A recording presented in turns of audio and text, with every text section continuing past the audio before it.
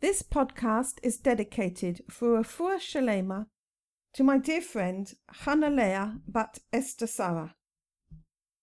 Tshuva, reuniting with our source.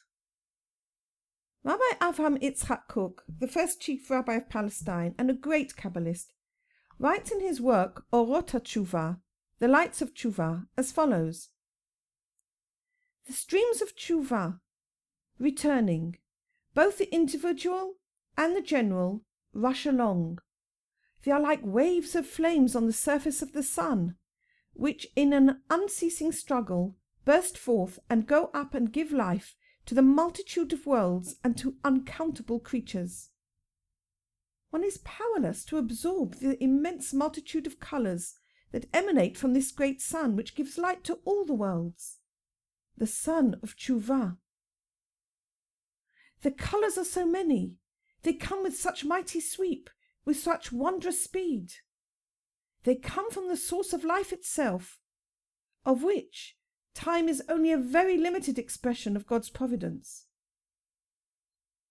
The individual soul, the communal soul, the soul of all the worlds, is like an awesome lioness crying out in her birth pangs for the complete rectification, for the ideal reality.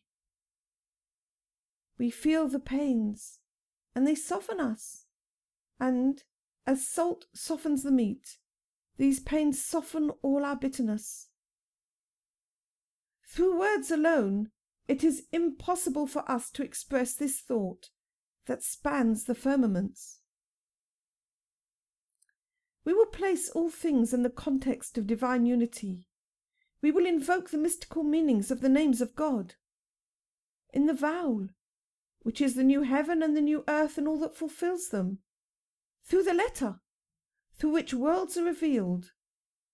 Through the words, which hint at thousands of worlds, which include millions of creatures tranquil and happy, filled with divine pleasantness, filled with peace and truth. And the soul becomes more rectified. Through Tshuva, everything returns to godliness. The reality of the power of Tshuva that rules over all the worlds returns and reconnects all things in the perfect divine reality. And all the ideas of Tshuva, its concepts and feelings, all its thoughts and ideas that it engenders, the basic character of all our feeling, is transformed and once again fixed in their essence within the divine holiness. This incredible piece of writing describes the essence of Tshuva as being the divine gift of being able to reunite with our source. This idea of Tshuva is embodied in the Torah. The children of Israel received the Ten Commandments from God on Mount Sinai, when God came down on the mountain on the festival of Shavuot, the 6th day of Sivan. On the following day, Moses went up the mountain, and for the next 40 days received the Torah, culminating with God writing the 2 tablets of stone. He came down the mountain on the 17th of Tammuz, but this was the day of the sin of the golden calf. He broke these 2 tablets of stone and punished the evildoers. The following day, Moses again went up onto the mountain, this time pleading with God to accept the children of Israel's remorse. Finally, he received the pardon that they so badly needed, and came down again from the mountain on the day before Rosh Chodesh Elul, when God said, "Fashion for yourself 2 new tablets of stone." On the first day of Elul, he again ascended the mountain, and stayed there for a further 40 days, again receiving the Torah, and descending on Yom Kippur with the 2nd tablets of stone. The sages teach that just as the first period of 40 days was in God's favour, so is the last period of 40 days. Yet this last period of 40 days are the days which throughout history have been specially designated for us to do Tshuva. We need to ask what this last period of 40 days is about. The pardon for the sin of the golden calf had already been attained. why do we need another additional 40 days of tshuva? And the sages teach us that these are days of conciliation and love, when we have the opportunity to return in our relationship with God to the same level as if we had never left his presence. This idea of coming back to God, whole, returning to our source, being reunited with his goodness within ourselves and as part of the wholeness, is an incredible gift of rebirth, and leads us to the tremendous motivation to actually do the work of tshuva. Rabbi Baruch Ashlag writes on this theme in a similar way in the following article. The scripture says, "Return, O Israel, unto the Lord your God," in Hosea chapter 14. From here it means that the measure of tshuva, which means returning, needs to be unto the Lord your God. What does it mean to return unto the Lord your God? What does it mean that a person goes forth from his place, and then the sages tell him he needs to return to his place from where he came, which is the meaning of tshuva? What is the place that he came from that he needs to go back to? It is known from what the Kabbalists have taught us that the soul of the human being is part of God above, as it says in the introduction to the Zohar. The Kabbalists have said that the soul of the human is part of God in the sense that there is no difference between God and the soul, except that God is the whole and the soul apart. The Kabbalists compare this to a stone quarried from a mountain.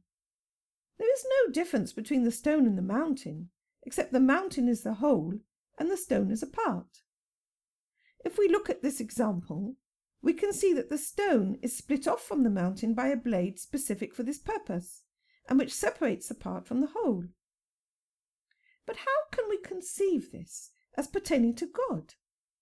That he could separate off a part of his essence to the extent that it would leave his essence and become a part separated from him? How can we conceive of the soul as being only a part of God's essence? By what instrument could the souls become separated from him and leave the state of being included within the Creator in order to become the created?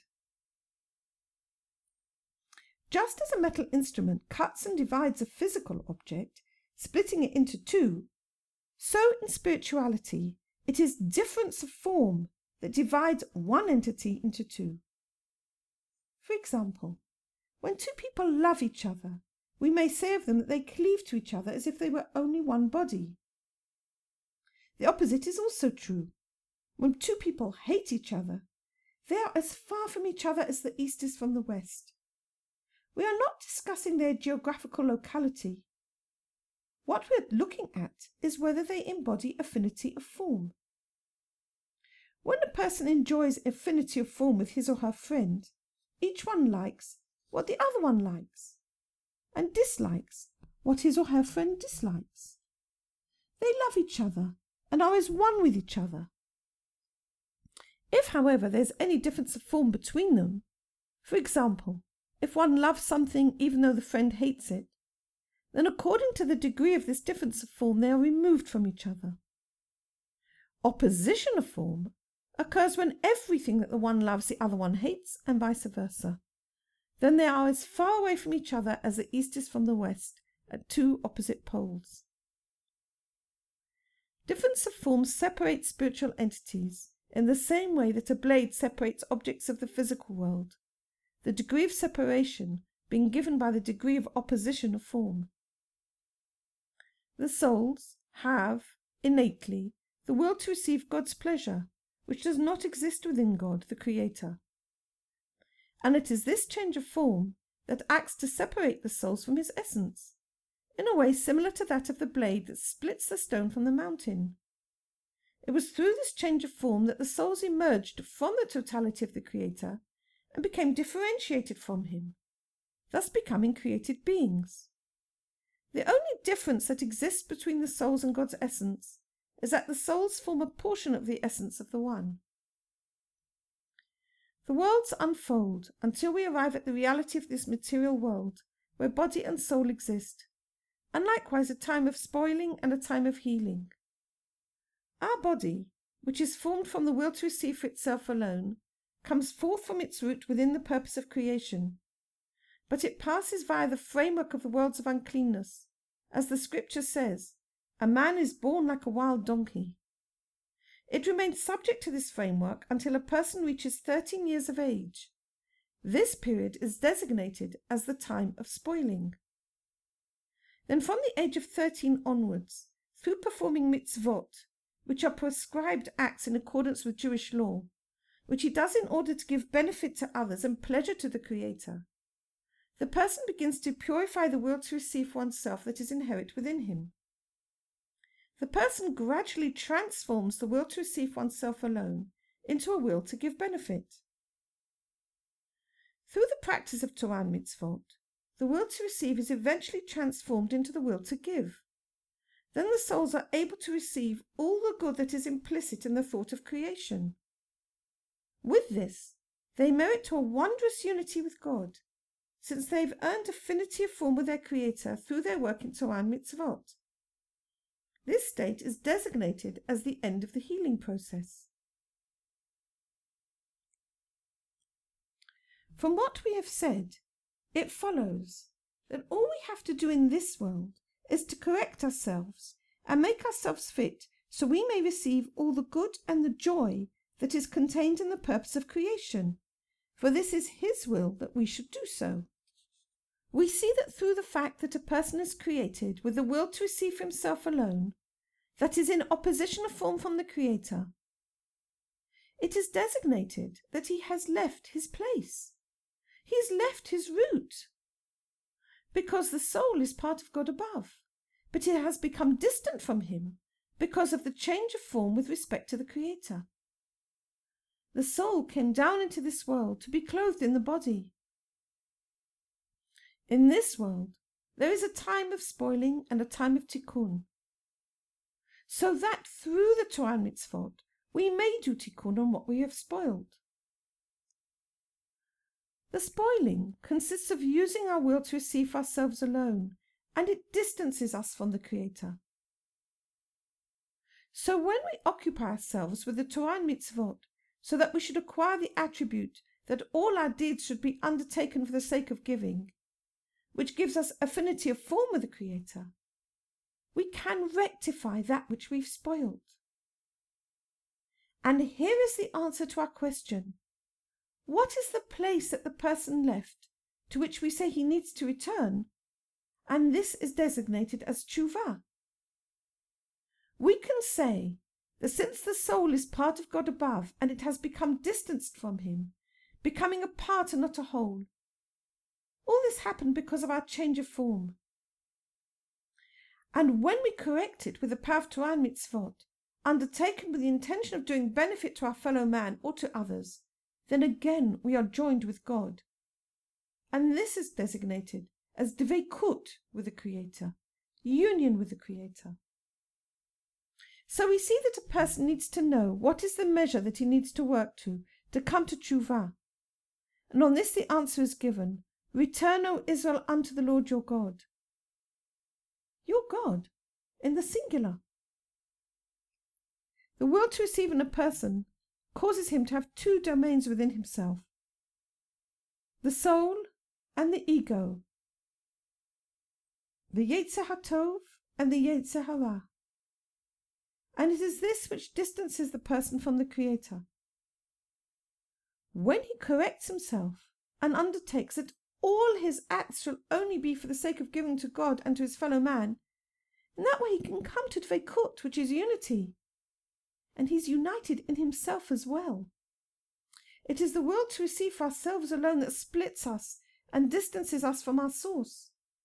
And when we come back to our source, we are unified, as there is now nothing that separates us from the Creator. This is designated as tshuva, when we come back to our consciousness as it was before the creation, when the soul was included in God as a whole.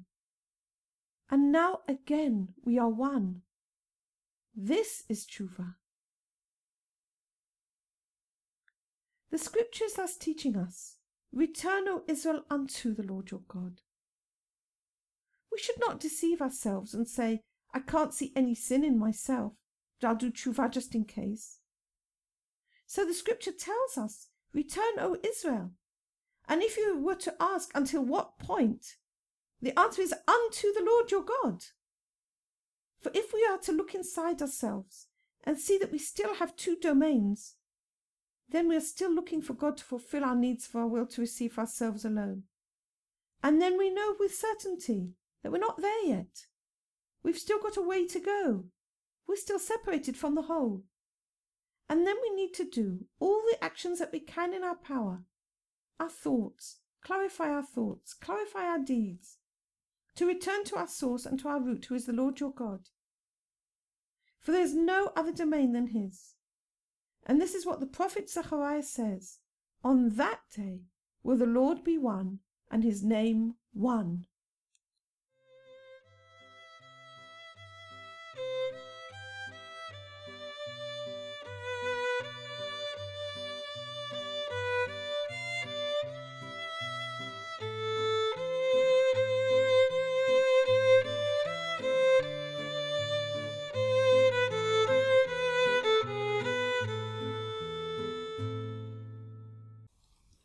This audio recording is brought to you from Nahora School, established by Yedida Cohen for the study of the Kabbalah as taught by Rabbi Yehuda Leib Ashlag.